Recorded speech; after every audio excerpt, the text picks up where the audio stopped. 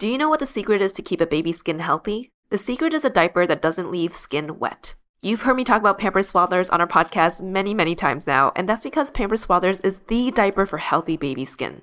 Pampers Swaddlers absorbs wetness better than the leading value brand and provides up to 100% leak-proof skin protection and up to 0% skin irritation. And if you're a fan of Pampers, you've got to check out their new Pampers Free and Gentle wipes, which clean better than Huggies Natural Care and are 5 times stronger, so they resist tearing during a diaper change. With Free and Gentle, mess meets its match. And if you're like me and you love saving and getting rewarded for something you gotta buy anyway, like diapers, don't forget to download the Pampers Club app today and earn Pampers Cash. You can redeem your Pampers Cash for exclusive Pampers coupon savings and rewards. Try Swaddlers with new Pampers Free and Gentle wipes for healthy baby skin. For trusted protection, trust Pampers, the #1 pediatrician recommended brand. Welcome to ABG, Asian Boss Girl, a podcast for the modern-day Asian American woman.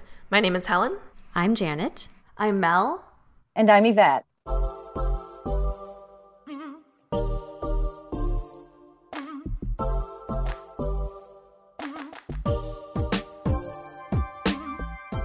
On today's episode, we are going to explore a topic that I have personally been very interested in.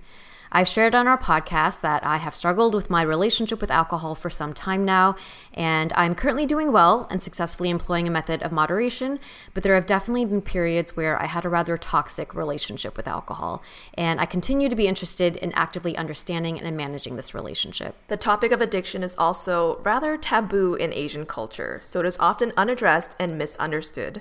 Many people are unaware, uneducated, unprepared, and suffer alone. Research found that Asian Americans between 18 and 25 drank heavily, although they were considered a low-risk group with alcohol abuse, and that 14% of Asian Americans or Pacific Islanders between 18 to 25 need substance abuse treatment, which is only slightly lower than the 21% average with other groups. Today, we are lucky enough to have Yvette join us in this conversation. Yvette is a Filipino-American and certified addiction specialist. Yvette works with AADAP, the Asian American Drug Abuse Program dedicated to serving Asian Pacific Islanders and other underserved communities with substance abuse services throughout Los Angeles County. And she's here today with us to share her personal experience with addiction. Welcome to the Asian Boss Girl podcast, Yvette. Thank you. Yay, I'm so honored. Hi, I'm so honored to be on your podcast just because the past podcasts have celebrated women that are of Asian background and all the different and successful things they have accomplished. Well, thank you so much for being here, Yvette. So we wanted to ask you about your personal experience with addiction, which, like I mentioned earlier, addiction is still so taboo within Asian culture that I think it's going to be really beneficial for our audience to hear your story from whatever perspective it is that you feel comfortable with sharing. So can you share with our listeners how your addiction began? So there's different types of addiction. Everyone kind of categorizes what kind of addict they are. So I was like all of the addicts. I was like the binger on the weekends when I was younger. And then I became the everyday user to like this devastated my life. I hit rock bottom. A little bit about myself. I, as it was said, come from Filipino parents that migrated to the US to build the American dream. They met in college and had 3 kids and me. I was the eldest. Their marriage didn't last that long and they were divorced by the time I was 5. So it was really traumatic for me because my dad was like my best friend and my protector. My mom, she remarried soon after that. And I believe she remarried really quick because at the time, a divorced mother with kids carried such a stigma of being a divorcee that she really didn't want to burden herself with that. So I believe she got married really quick because of that. But unfortunately, the man she would marry would be the person that would cause the abuse and terror that me and my siblings would encounter almost daily for years. So from the age of like about 5 to 12, I was physically and sexually molested. And then I think back, for me, like the most traumatic part was the fact that my mom, who is now my protector, wasn't able to even protect herself. So I didn't feel real protected. I remember so many instances where I watched as she was physically beaten by my stepfather, and it was so terrifying. I partied so much during middle school and high school. I guess I started because my mom did end the marriage, and I felt this sense of freedom from this terror. I started with alcohol and pot, And my drug of choice back then was cocaine. But using anything really in my adolescent and teenage years to me was so fun and exciting and adventurous. But now I realize why. It was the best way for me to escape any of the feelings and the trauma of the abuse that I endured for years. During those years, people called me the party girl. They said I was a life of the party. And for me, that was like the best thing to be called, because it meant that I was fun and accepted. And during those years, that was what I really wanted, was acceptance, validation from other people, because I was living with so much shame and guilt. And I believe that's one thing that Asian Americans are brought up with a lot of shame and guilt. And for me, that was so prevalent all through growing up because of the abuse that I encountered. And I really think too, in some way, I kind of blamed myself for it, thinking maybe if I shouldn't have been certain places at certain times, maybe it wouldn't have happened to me, but it did. One of the things I really struggled with, and I was called a people pleaser. I wanted everyone to like me and to accept me for who I was because of the shame and guilt that I lived with. While I was using, I built up from alcohol to pot to, of course, then cocaine.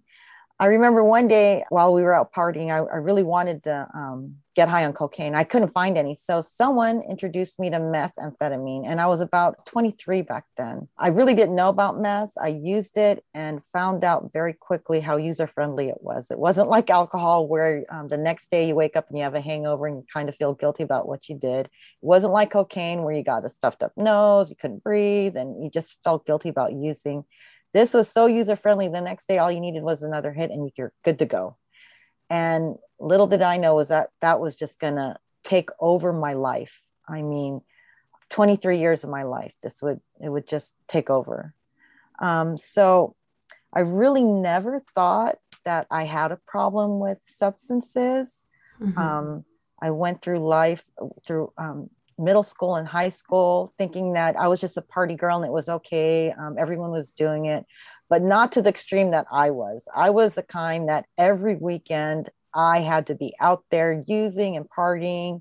A lot of my friends, they could only go out like one day a week. I was one day out of the weekend, I was out there all weekend. That was pretty much my life when I was younger. And being Asian, it was so instilled, or being Filipino, it was so instilled to have education as your priority. So I learned how to maintain my grades and maintain my attendance to where, I would graduate. I was so calculating that way. I don't know how I did it, but I was calculating in that manner.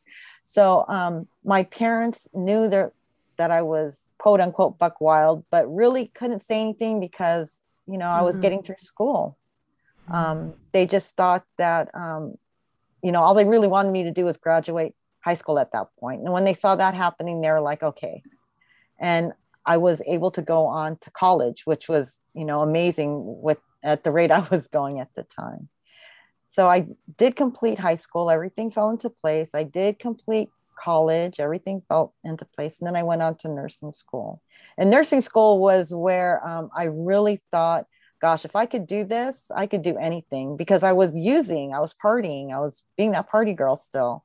And I did until 2 weeks before I was graduating nursing school. My fiance at the time was found dead in the backyard, shot in the head. Oh my gosh, another traumatic event in my life.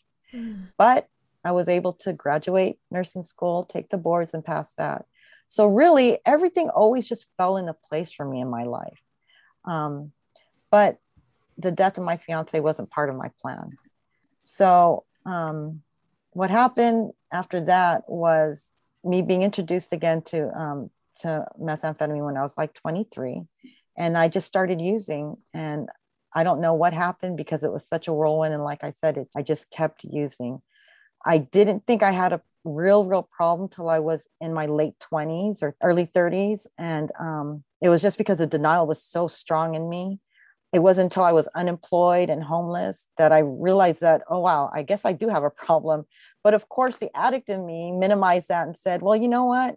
You still have places to sleep, because I was couch surfing and I still had a car and I wasn't on the sidewalk asleep, sleeping on the sidewalk. So my addict mentality thought I was okay. And that was me all the way until I got treatment.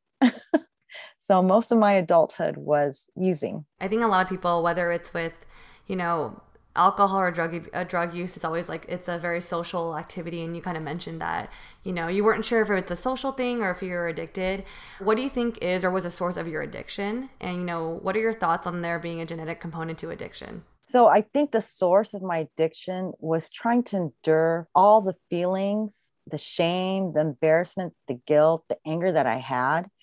While I was growing up, we were never taught to do that. We were never shown that it was okay to have feelings. Basically, all we knew was that we were supposed to go to school, do what we were supposed to do. If my mom ever had to talk to us, it was because we were doing something wrong. If she didn't talk to us, we were doing everything correctly. So I didn't know how to deal with all these feelings. I didn't even know, were they even feelings? I didn't know what was going on. I just knew that it didn't feel good. So I think the source of my addiction was trying to comb through, what was I going through those times? Why was it so appealing to use? And that, I think, when I say it was so exciting to use, it was because I didn't have to feel those feelings of the shame, the embarrassment, the guilt, especially the anger I had, not only towards, and not to say that I had anger towards my mom for allowing this to happen, because she probably, she didn't have any control over it. She was overpowered. Not anger towards my dad, but just anger over the whole situation about what happened, and why was it me? And my faith has a lot to do with my recovery and being able to accept that everything that has happened to me was for a purpose. God had a purpose. And it was so I can be able to share my story. And being a female Asian, we are not to have feelings. We can't show, we aren't brought up to show feelings. We are just to do what we're told. And that was it. Speak when spoken to, and kids too. That's how it is. And I know in my family, I remember growing up and my mom, we would be going to a family party. My mom would say, when you enter, greet everyone and don't say a word after that. Those are our instructions. Do not say a word after that. Just greet everyone. And that was it. Do not speak unless they ask you a question, and, make sure you do it respectfully. Do not laugh loud. Do not smirk. It was, how do you deal with that? Now the things that I know now, if I wouldn't have known then, like, how was I didn't know what I was feeling.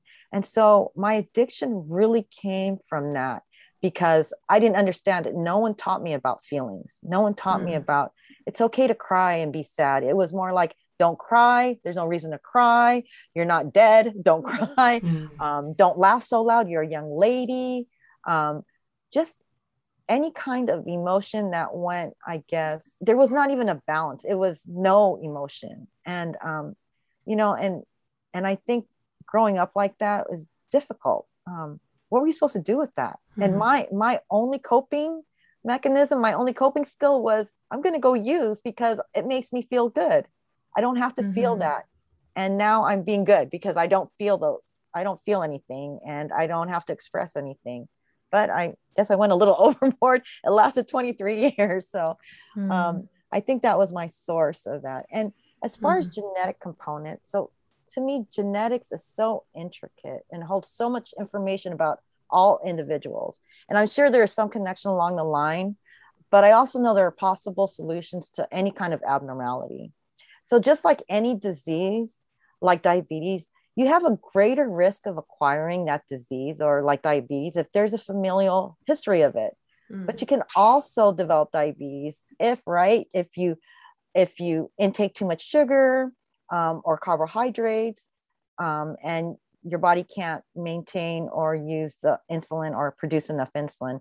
So on the addiction side, if you're exposed to substances that are used as a way to cope for the adult or role models in your life as a child, you may have a greater chance of also developing those same coping skills as well, right?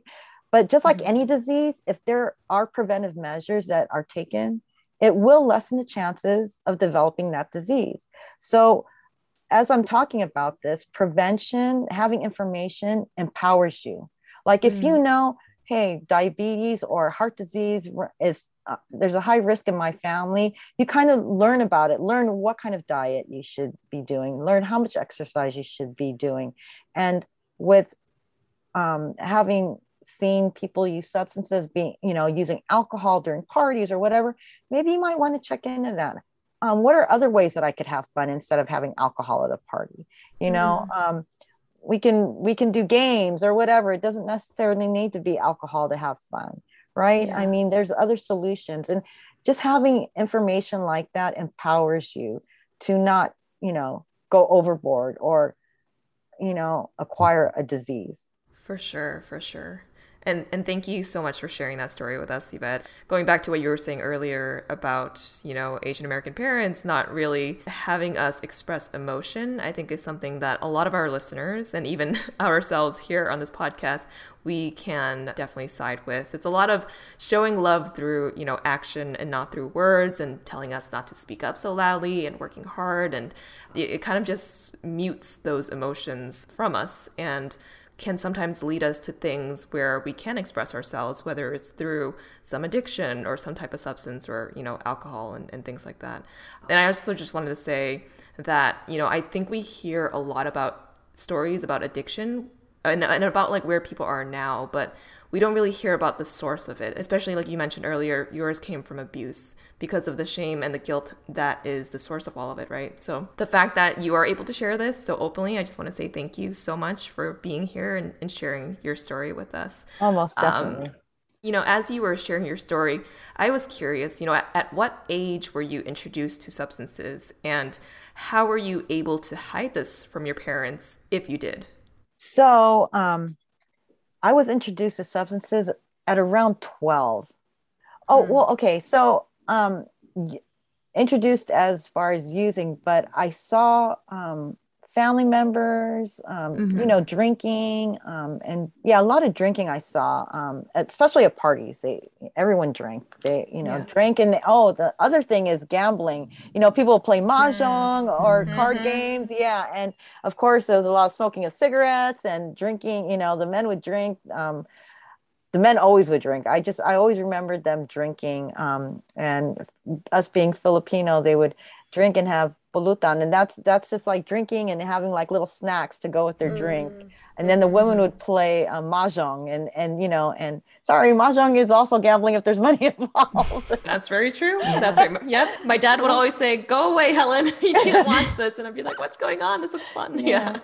And so, it was a way too that we would have family parties, and our family parties would last all night long because they would be playing mahjong, and that's an addiction in itself. I mean, gambling, and I mean, all night long, and they're, playing and whatnot. But it was a source that they had to be able to pay for the party that they were having, because they would have, in Filipino culture, it was called balato, where if someone won, they would put money towards the house, so that would help pay for the party that they were having. So it was accepted. It was acceptable because they're gambling, but they're also helping whoever was hosting the party pay for the party. So I remember that when I was young. That's how I was introduced to, drinking must be fun. All the adults are doing it. I see. Yeah. I think it was the end of 6th grade. I'll never forget. It was summertime, and one of my friends, we were having a pool party, and someone said they had 7-Up. And now I think back, and they kept going, it's 7 and 7. And I didn't know. And I know I took a big swig, thought it was 7-Up, and it was something else that was awful. And within, I think, 10 or 15 minutes, I felt good. Everything was funny. And that was the first experience I had with using, was alcohol. So I was about 11, but then, that was just an experience. Wasn't really something that I took off from. It wasn't until a year after that, when I was in middle school, that drinking was it was adventurous, because first of all, to get alcohol, you had to be 21. And so my friends, because I was Asian, and I don't know, I guess Filipinos weren't so known back then. They would dress me up and have me go to the liquor store, and I would go and buy beer. So that was one of the adventures that I would do. And it was, I would go in, buy a case of beer, and I couldn't believe I was 12 years old. I had Yeah, makeup on. yeah, and they believe you. I mean, I'm assuming you had a fake ID in order to get the And I beer. didn't even have that. And back Oh, wow. then, so understand, I'm 54. So this is back a long time ago when people really didn't get in trouble for those things. They didn't, I mean, I remember IDs were like paper cardboard things. You know, I don't know, you could probably photocopy. I just remembered back then it was so easy to do so many things. I was buying alcohol at 12. It was just so that easy. And I'll tell you a funny story. I remember one time I went to the liquor store and they sold me this case, and the case is pretty heavy. It was a case of bottled beer, and they had me in my friends put me in high heels and makeup, and I couldn't believe I got away with it. And here I am, 12 years old, running across a field with a case of beer in high heels. Oh my goodness. Oh my gosh. And the field was wet. So imagine the high heels are digging into the grass. It must have been the funniest thing you ever saw, but I was such a kid, and it was the adrenaline and just excitement of it really got me. And I think that's what started my addiction, was just the excitement of being able to get away with it. And then how were you able to hide it from your parents once it got, beyond just the alcohol? So my mom was a single parent because of course she left her husband. And this is when I, felt like I could do whatever I want. I felt like there was no threat for me. It was my mom. She couldn't even protect herself. How is she going to have any control over me? This is just the mindset I was in. I became very rebellious at that age. I would stay the night at my friend's house. She wouldn't know what happened the night before. And then she would come and pick me up, and, I was showered and cleaned up and okay. So she didn't know. I would always find a way to stay the night at a friend's house. And I never told her. I think a couple times I did get caught drunk. She said, she was really mad, tried to ground me. That didn't work because of course, her being a single mom, she worked a lot and I was able just to sneak out. So, I mean, I was really rebellious back then. So I really didn't tell her. She knew there was something going on, but we got to a point to where she said, if you go to school and maintain your grades and get through high school, that's all I want, because, you have to do that. That's just that there's no ands, ifs, or buts. You can't, you can't drop out. You have to go to school. And I was like, okay. And I was so manipulative and calculating back when I was in high school that I learned how to do that. I learned how to, okay, I can miss one day a week and then I won't get expelled. I know how to, if I study the night before really well, I can probably get a B and maybe an A on the test, and then I'll be okay. And, I mean, I just knew how to do things, and everything always fell in the right place when it had to. And I think for me, that was my downfall, was because I don't know what happened. I don't know what it was. Again, I'm going to say it was God, because it was beyond my control that these things happened with how I was going about my life. And it made it worse, because I made me arrogant, thinking that I can handle whatever. I started using alcohol. I went to pot. I didn't really like it. I didn't really like pot after a while because it just lasted way too long and I didn't have any control over it. And I think that was one of the things too, as part of my addiction. I have control issues. I want to control everything because I didn't have any control when I was younger with the abuse that I was encountering.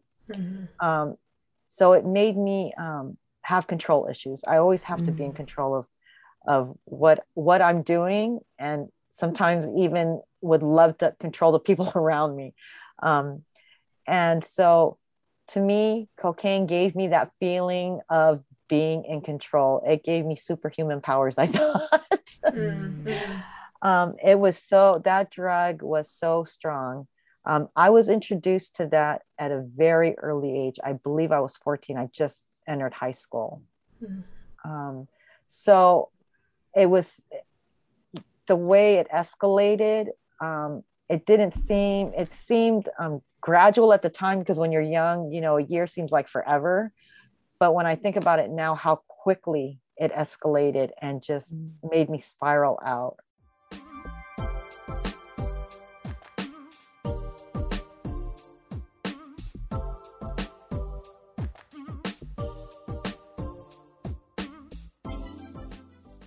Do you know what the secret is to keep a baby's skin healthy? The secret is a diaper that doesn't leave skin wet. You've heard me talk about Pampers Swaddlers on our podcast many, many times now, and that's because Pampers Swaddlers is the diaper for healthy baby skin. Pampers Swaddlers absorbs wetness better than the leading value brand and provides up to 100% leak-proof skin protection and up to 0% skin irritation. And if you're a fan of Pampers, you've got to check out their new Pampers Free and Gentle wipes, which clean better than Huggies Natural Care and are 5 times stronger, so they resist tearing during a diaper change. With Free and Gentle, mess meets its match. And if you're like me and you love saving and getting rewarded for something you gotta buy anyway, like diapers, don't forget to download the Pampers Club app today and earn Pampers Cash. You can redeem your Pampers Cash for exclusive Pampers coupon savings and rewards. Try Swaddlers with new Pampers Free and Gentle wipes for healthy baby skin. For trusted protection, trust Pampers, the #1 pediatrician recommended brand.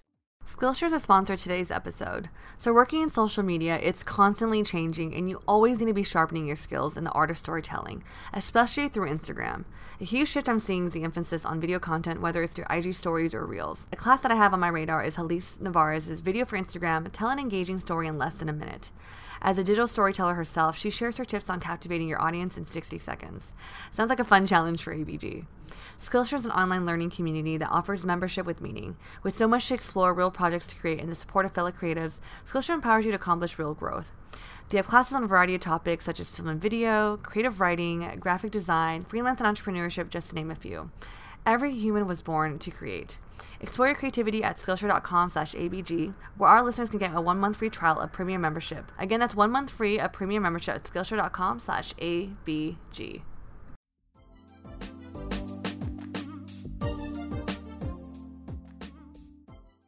Thank you for sharing that, Yvette. Wow. So that is that 23-year-long journey. You took us through the journey of how one substance would lead to the next. And listening to your story, it makes sense based on the feelings that you expressed that you were feeling and what, why it kind of escalated. What eventually was it that, made that clicked in your head or that happened and that caused you to seek help? Let me see. So I really wasn't seeking help. And I'm going to be very transparent. I was in my addiction for so long. That was my get out of any kind of anything excuse card. If anyone said, look at your life, I'd say, look at my life. I'm an addict. What do you expect from me? I'm an addict. Don't expect me to get a job because I'm an addict. Don't expect me to be responsible because I'm an addict. That was it became my best friend after a while. I just knew how to say, forget life. I'm just an addict. And actually be so helpless and hopeless and really didn't even care about it. As a matter of fact, if I was high, you could judge me. I didn't care. Yeah, I am. And that was my life. So it wasn't until I lived my life in abusive relationships. So all my relationships were abusive only because I needed to sustain my addiction and my drugs. So I needed to be with someone that could do that for me. And usually that meant, maybe a dealer or someone that had a lot of money that was also using. So they would understand that, I need to use and you're going to help me do this. So those relationships every time will be of one that's filled with domestic violence. So and they usually lasted long for me because meth time flies by. Like all of a sudden a year has gone by and that felt like it was just a month. I would be in my relationships for like maybe 10 years at a time. So my very last relationship, I was being abused and I was getting so old. I knew my body couldn't take any more. It couldn't take any more broken ribs. It couldn't take any more black eyes. I couldn't take it anymore. So I gave an ultimatum. I said, this has to stop. I'm calling the police. Because there's one thing you don't do when you use, you don't ever tell on anyone, because especially if you're telling on the person that's supplying your addiction, that's like automatic death. You don't win anyway. And it's easier to get a black eye or a broken rib than not being able to get high the next day. So you just didn't do that. But I was to my wit's end. And so the man I was with said, okay, well, you know what? I swear I won't hurt you anymore. And I'm going to give you a gift. I'm going to give you a puppy. And I got this puppy. So he did keep his word. He didn't hurt me, but I developed this love for this puppy because it was mine. I have never had kids. I've never been married. I finally had something that was mine that I knew would grow to love me because I would be the mom of, the mama puppy, the mom of the puppy. So it turned out that instead of hurting me, he hurt the puppy to hurt me. And that, oh my gosh. And my sister says this all the time. If you would have had kids early on, you probably would have not become such a full-fledged addict, because with just that one time of him hurting my puppy, I said, I'm out of here. This is it. I can't do this. So my sister took me in, and for years, my sister would always look for me and try to get me help, knowing that it was my decision to get help. She wasn't going to force me to do it. And she learned this because one of her very good friends was also someone who completed AADAP and got help. And they introduced her to AADAP. But the one thing they mentioned to her is that I would have to make a conscious decision to want to quit and to want to change. Treatment was not going to work if I was being forced into it. So, my sister came and picked me up from this home that I was being abused in, and now my puppy was abused. And she took me in, and I was there for a few days, and she turned around and said, so what are you going to do now? You have a puppy. Like, who's going to take care of your puppy if you're high? And I was like, I don't know, but what am I going to do? I can't leave my puppy. And so, and this, this conversation sounds so elementary, right? But for an addict, it's like anything that you can do and manipulate yourself to get people to do for you, you will. You'll say, I think about it and I'm thinking, wow, how did I think that I was just going to get away with saying something so dumb like that? Like, I was like, I can't leave my puppy. Who's going to take care of my puppy? And then, of course, the conversation would be like, well, I will take care of your puppy.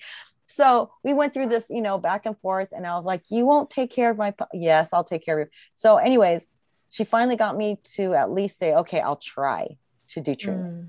And that's how I was introduced to AADAP.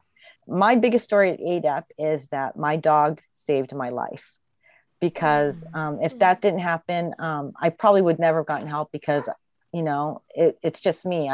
There was nothing that I really had to live for.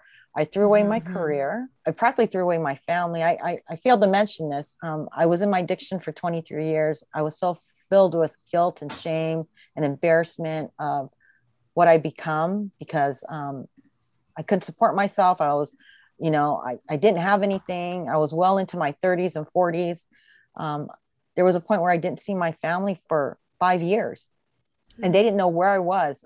All they would know is that people would have had seen me somewhere and say, oh yeah, I saw your sister, she's alive. And that's all they had to go by.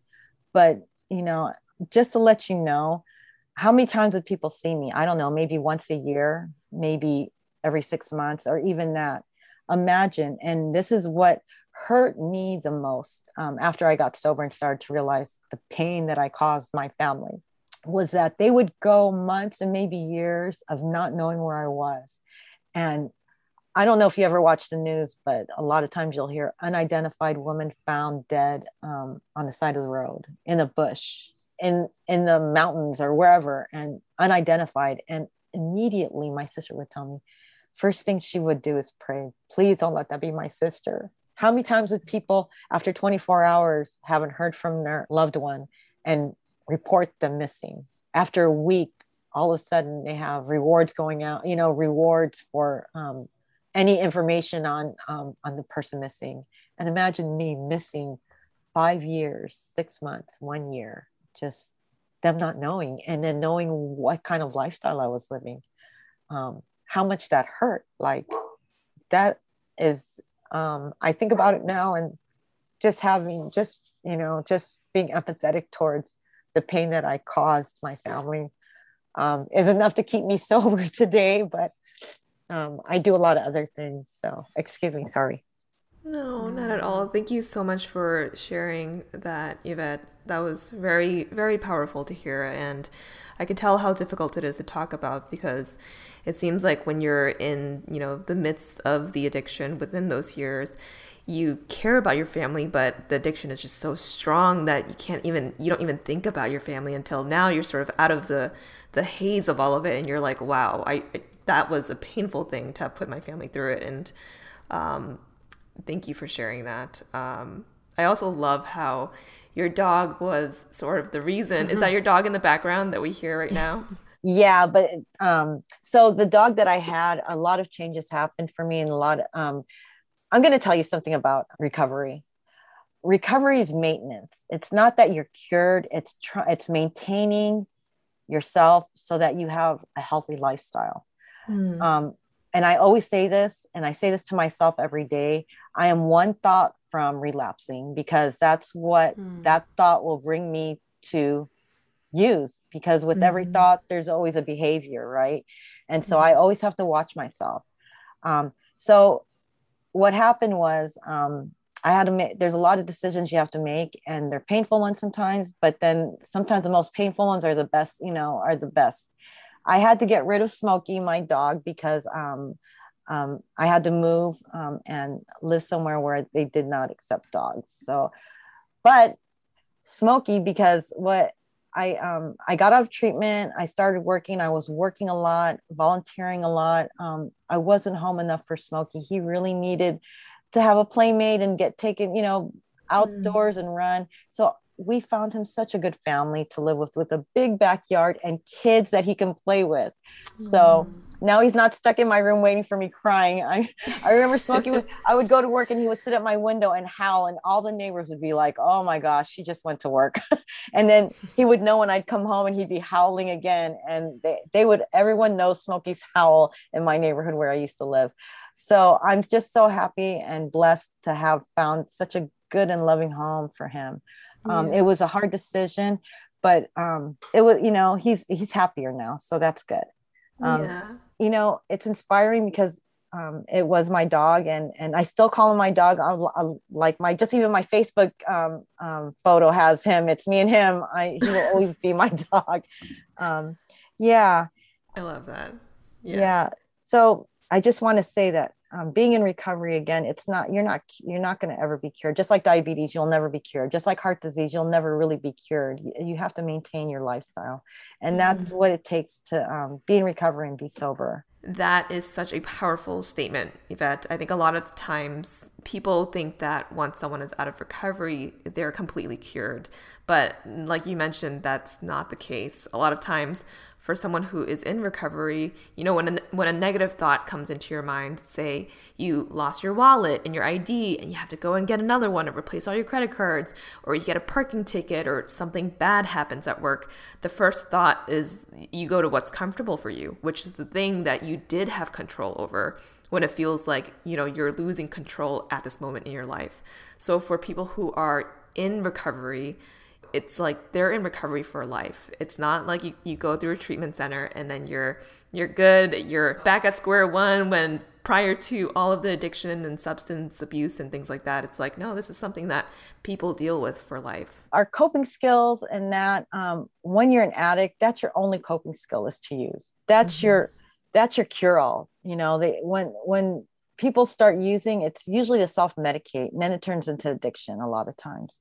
And so getting treatment, and this is what I didn't realize. This is, in my arrogance, I just really didn't know. I really didn't know what was going on with addiction. And we learn so much all the time. And that's why people who treat people have to constantly recertify or keep up with their continuing education, because things change all the time. And we're learning new things, new tools to provide for clients. So the one thing that I didn't realize was that we have options. Like I didn't really ever understand that. Like, if A doesn't work, you still have B and C and D, but you have to know what those are. And when you're high, you don't have that sense of clarity. So getting just even that little bit of clarity. I know that some people, there's a lot of different types of treatment. I know one thing that people don't really understand is harm reduction. And I want to just talk about a little bit about that. So people say, so part of harm reduction is like, for instance, we tell people how to use safely, and people will question that, like, why would you teach someone how to use? Well, because again, the addict always feels like no one cares, like they don't count in society, and they do. And we want to be able to let them know that they do matter. And sometimes just a little bit of safety measures show them that, hey, we do care about you. If you're going to use, let's use safely. So here's some clean needles so you don't catch Hep C or HIV, or here, use this as like a dental dam over your pipe so that when you're sharing your pipe, or don't share a pipe, we'll give you another one, or here, put this over the mouthpiece of your pipe so that if someone else is going to use it behind you, they don't catch anything. I mean, just showing a little bit of care sometimes gives someone a sense of clarity about, oh, I do matter to someone, even if I don't know that person. And maybe it is worth my life to maybe get a little bit of help, even if it's going to save me from getting HIV or Hep C. And then from there, you can build from that. Like maybe you can stay sober for one day, like you can start helping them to commit to something just to help them, help them have a better quality of life. And hopefully they go towards that. Every little, even if it's baby steps, baby steps matter too. It gets you a little closer to something. Yeah. Some people, maybe they don't want to stop using because, it's too traumatic for them. But then if they get a sense of clarity, maybe they can learn to get the help they need, through mental health services or medication that can help them not feel so anxious. I mean, there's so many things that we can do, and it might just be baby steps. Through treatment, you learn options. Through wraparound services, you get all that. Like if you go to a treatment facility, they usually have something in place, not only just to get you sober, because once you're sober, what are you going to do after that? They teach you how to prepare a vocation or employment opportunities, help you find housing, and get resources so that you can afford to get housing. So it's just not get sober and everything is okay, because it's not all rainbows and unicorns. You'll go through days where, is my only option to use? No, because you'll learn there's other options. And it's really important to know that when you do get treatment, you'll learn how to do that. And they teach you that, and get out of the mindset of, this is the only thing I know, is to use so I don't have to feel. Now, I do want to dive into more about addiction in the wider context of Asian culture, which we kind of touched upon earlier. But are there any unique traits or particular trends that maybe you've noticed about addiction within Asian culture, especially with your work with AADAP? So most Asians, the younger generation, like my generation, there was such a surge in methamphetamine addiction. And I know that it started off as something that they used so that people could work longer hours and whatnot. And because Asians are that way, with school, wanting to always be on top and at the top of their class, or even with working, a lot of people in the medical field pulling double shifts, working 7 days a week. Started seeing a lot of that, professionals. I've seen and that was one thing that I was so arrogant when I was in my addiction, as far as trying to get help. I didn't think anyone was like me. I screwed up my life. I was, I know too much. I knew what it would take to become sober, and I wasn't going to do it. No one would know how to treat me or deal with me, and getting me to become sober, because no one's like me. I just always felt like that. When I got to AADAP though, there was Asians there, Asians that had careers like me, loving families just like me. It was just that way. Although, but this is how strong addiction is.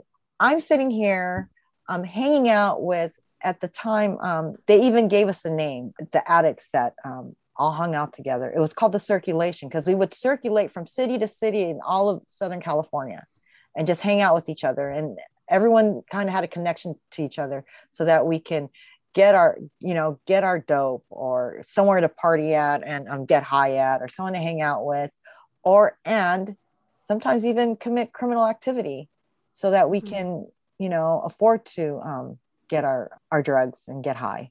So that was something that I saw a lot of. I saw a lot of, professionals that one day had everything and then the next day lose everything really quick. I started seeing these professionals that had kids, and then sometimes because their addiction would last long, their kids would grow up and they would have kids, and then all of a sudden their kids were using with them. I've seen that. Meth is, and that's a trend that I did see when I was out there. Asian Americans do not necessarily get help. They are the lowest percentage of people who get help for addiction. And knowing that, like in LA, in Los Angeles County, there's such a big population of Asian Americans and Pacific Islanders, and they're not getting help. And I think one of the reasons why is because I don't think Asian Americans understand that the help is available even without insurance, even without being an actual citizen. You can get help without having to pull out money out of your pocket. And that's the one thing that I want to let everyone know, is that there is help out there. AADAP is one of the places where if you need help, you will not get turned away. They will help you. They will find a way to help you without insurance, without even being a citizen, no matter who you are. You don't even have to be Asian American. You can be, you can be Latino from a Latino country. You can be, a European from a European country. It doesn't matter. You can get help. That's the message I really want everyone to know. There is help. There is help. Don't ever think that because you don't have money or insurance, you can't get help. You can. And like I said, I don't care where you're from. If you need, just Google it, search it. There is help. Find someone, or if you know anyone that you think needs help, they can get help. Thank you so much for sharing that, Yvette.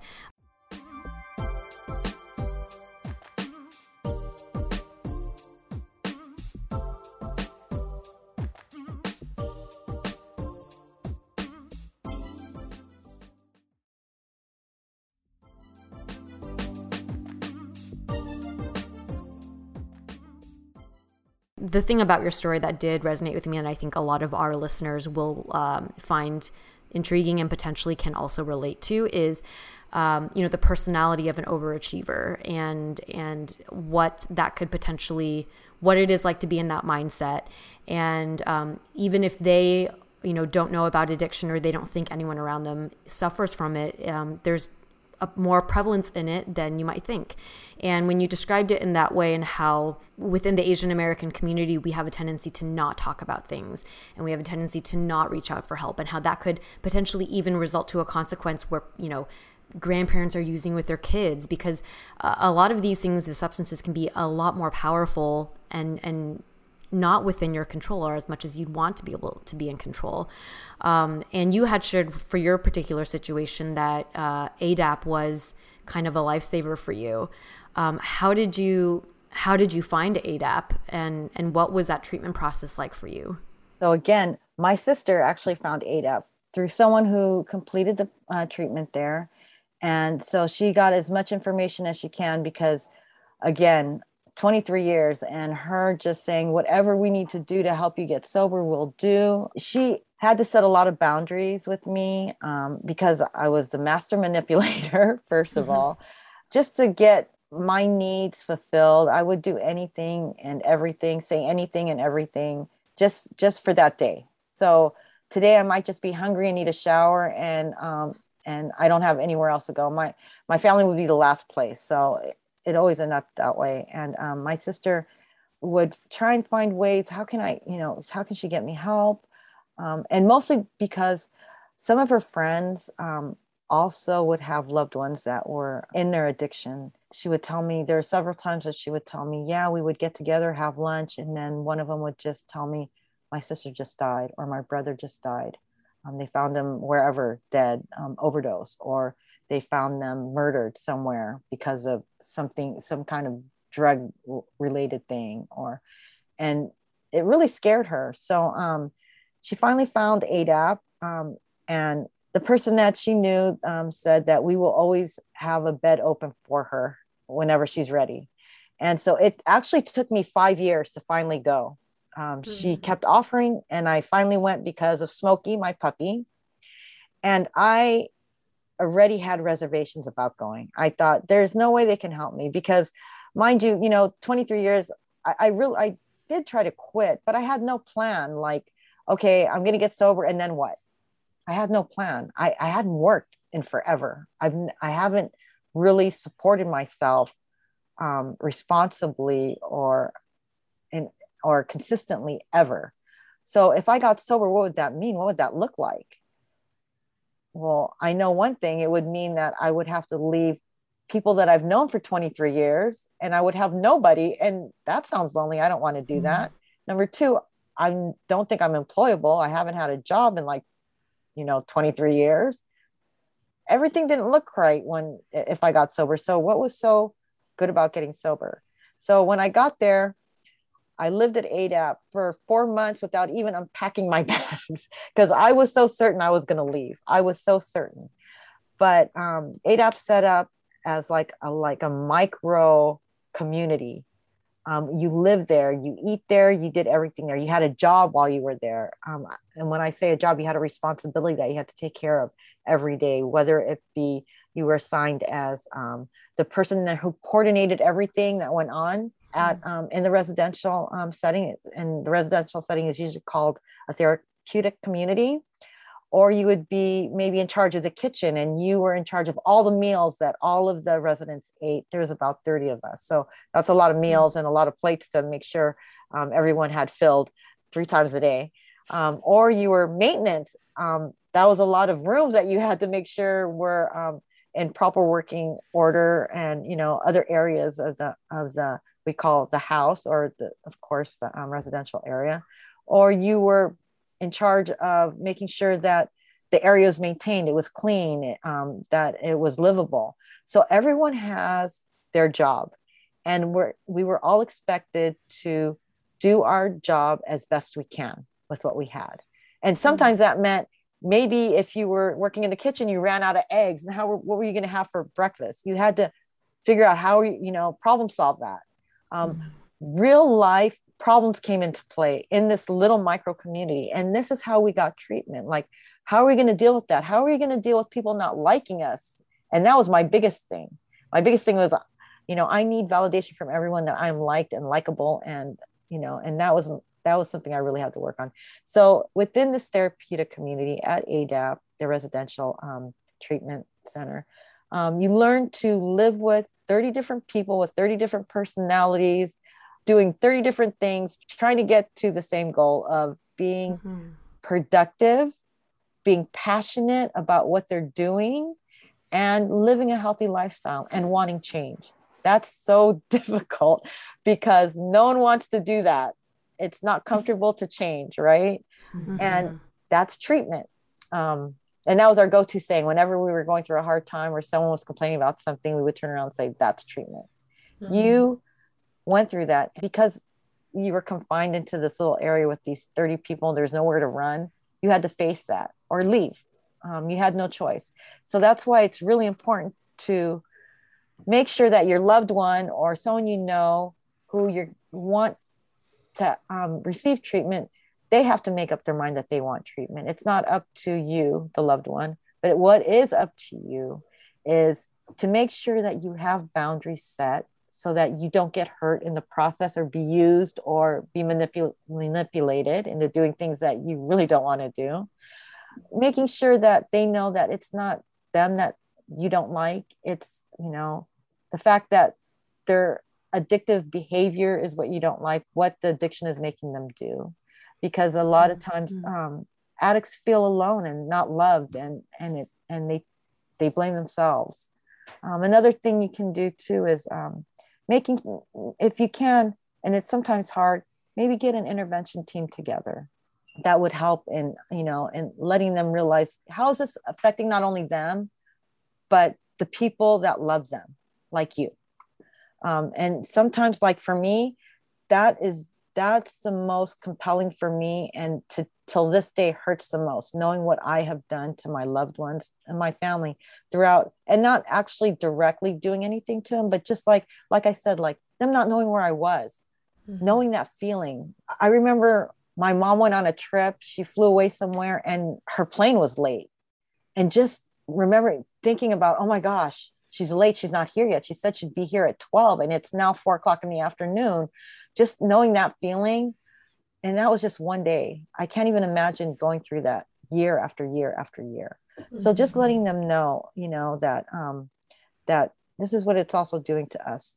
Sometimes we'll give them some sort of aha moment, like, okay, I know this is just hurting me, but I didn't understand it was hurting everyone else. It helps. For anyone who's listening, who may be questioning whether they have a problem, what would you recommend that they do? Because you've talked about, maybe using a variety of different substances. But what if, someone, like you said, you started out with drinking and that kind of elevated. What if someone is just drinking alcohol? How do they know, and how would you define whether they have a problem? And what would you recommend how would you recommend they kind of go about processing that?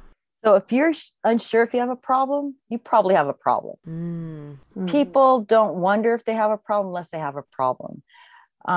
Is it affecting your day-to-day living? Are you thinking of that? Is that something that you're working your life around, making sure that you have time to drink? Like, are you making sure that you can make happy hour every night because they have drinks for $1 or whatever?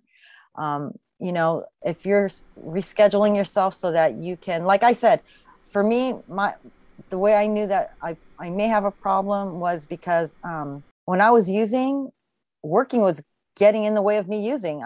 So I just quit my job. I thought, I'll go back to working later. I saved enough money. I can go back to working later. Right now, working was getting in the way of me using.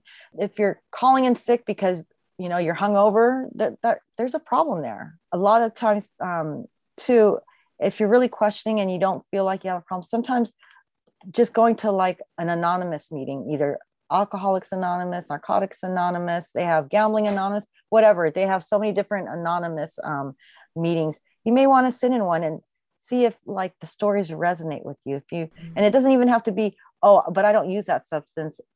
If you sit there and you're listening to the story and you go, gosh, I feel that way sometimes, you may have a problem and you may want to get an assessment. AADAP does very good assessments and evaluations. You could just call them and ask for an assessment. And you can find AADAP at www.aadapinc.org. Okay. And they have youth outpatient. They also have outpatient for adults and residential treatment for adults. If you're not from the LA area, they do have other resources. Just give them a call. Give anyone a call. If you feel that you or someone has a problem, would like to find some kind of, treatment modality. And even for someone that knows someone that is suffering from addiction, sometimes you need, to sit in a meeting too and listen to what other people are going through, because an addict's not only hurting themselves, but they also hurt the ones around them, And one of the things that I used to always say is, don't worry about me. This is my life. I can do it. I never thought about, what are my loved ones really going through when I come over and just eat, take a shower and just sneak out while they're sleeping and they think they're going to wake up to me and see me and I'm gone, wow, what did I do there? So, yeah. So they also needed, to talk to others and just to be able to listen and share their story too helps. So. No, thank you so much, Yvette, for sharing how, as a friend or a loved one who is struggling, what are some first steps they could take? What are some additional tips you have for, I guess, for other family members or friends of someone, going through addiction, or how to manage that relationship, on how to help them? Well, first, the way you can really help them is you not enable them. I mean, I know, like I said, most addicts are master manipulators. They will manipulate you into anything, to where if you don't give it, it's because you don't love me, you don't care. Do you want to see me die out here?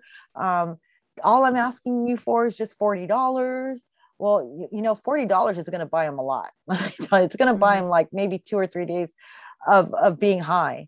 And, they will make you feel guilty, make you whatever. You need to not enable them, have boundaries, because addiction just, again, doesn't just affect them, but it affects everyone that's in relation to that person.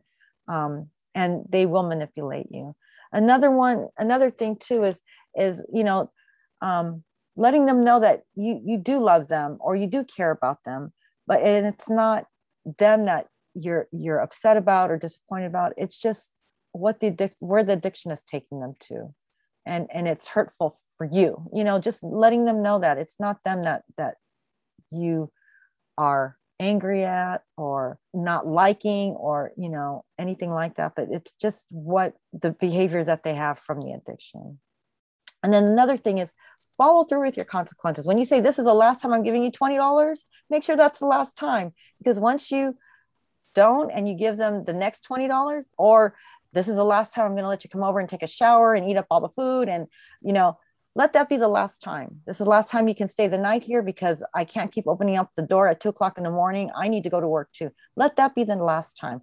Set your boundaries. Make sure you follow through with the consequences, so that they know. And that's one thing once they do seek treatment, that's one thing they will learn about consequences, and learning to use their consequential thinking. If I do this, this is what's going to happen. So make sure you just follow through with those consequences. If you can, also set up an intervention with an intervention team, a professional that can help maybe get the loved one in treatment. That would be good too. That takes a lot of help. It's almost unlikely to be able to do that, because you have to catch up with the person, and sometimes they can sense that you might want to do an intervention. So sometimes that's something unlikely that can happen. But if you can, do it, because you have a professional there, and they can they can help in letting them understand the commitment that they're going to make into going into treatment. Right. So just that. Those are great tips for anyone out there who has a friend or a loved one who is struggling with something. Thank you for sharing that. Now, Yvette, last question for you. For you and for AADAP, what are you focused on personally for Yvette in the near future? And also for AADAP, what is your team focused on? And how can the Asian Boss Girl community support both you and AADAP? So while I was in treatment, I always wondered, what am I going to do? Because even if I got a job and I clock out and I'm done working, what am I going to do with the time that I'm off of work and the time I go to sleep? That's dead time to me. That is opportunity for me to use. And so I had to find something to do.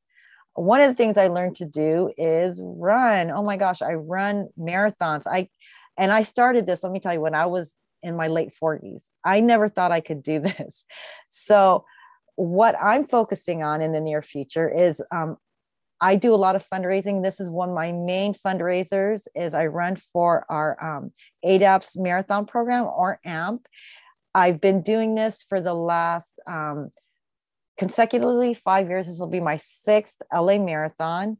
I usually participate in the LA Conquer Challenge. As a matter of fact, yesterday was one of the first races to do the 3 races for the LA Conquer.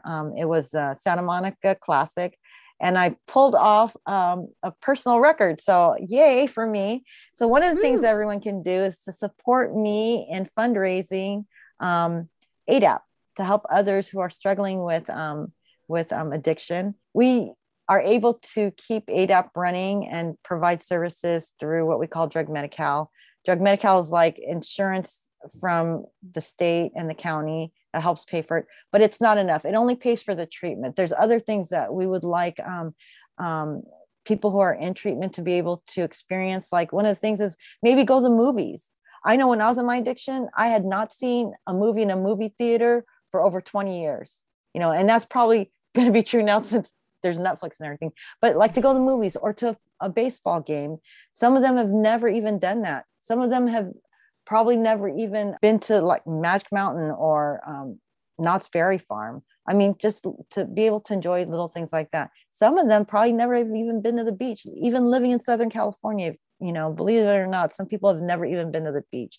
So to be able to do that, it costs money just to drive them there, just for transportation, or sometimes even to get pizza. And go bowling. Some of them have never been bowling. Some people have never been bowling, just to do that. And that's what the fundraising is for, is to help people who are in treatment do social activities and let them know what, these are the things you can do without using. These are the fun things you can do. Help them do that. You can also donate through AADAP's webpage. Again, it's www.aadapinc.org, and you can click on donate and donate there. Okay. Oh, Yay. That's wonderful. Thank you so much, Yvette. And congratulations on running the marathon. You had shared with us that you also hit a personal record this past weekend in your training. I think that is such a beautiful thing to take your energy and generate it and focus it in something different. Once again, thank you for being here with us today, Yvette, and being so brave and vulnerable and sharing your story. And for our listeners out there, I know that there are definitely aspects of Yvette's story that you could have related to, if not directly, perhaps you know someone, or maybe some things that she had said sparked something in you. And if you have any questions about, for yourself or for a loved one, please go to aadapinc.org. And again, also please help and donate and support Yvette in running her marathon. I think that is amazing, and support AADAP as well. Once again, that's aadapinc.org. Thanks again, Yvette. And thank you. I'm so honored. Again, thank you so much for having me and having me share my story. I hope even if just one person got something from this or is able to share this with a loved one that is suffering from addiction, that's my only hope, is that, my story gets out there and people know that you are not alone and there is help. There's help there. Just get it. Thank you, Yvette. And for all of our Asian Boss Girl listeners, we will catch you all on next week's episode. Bye.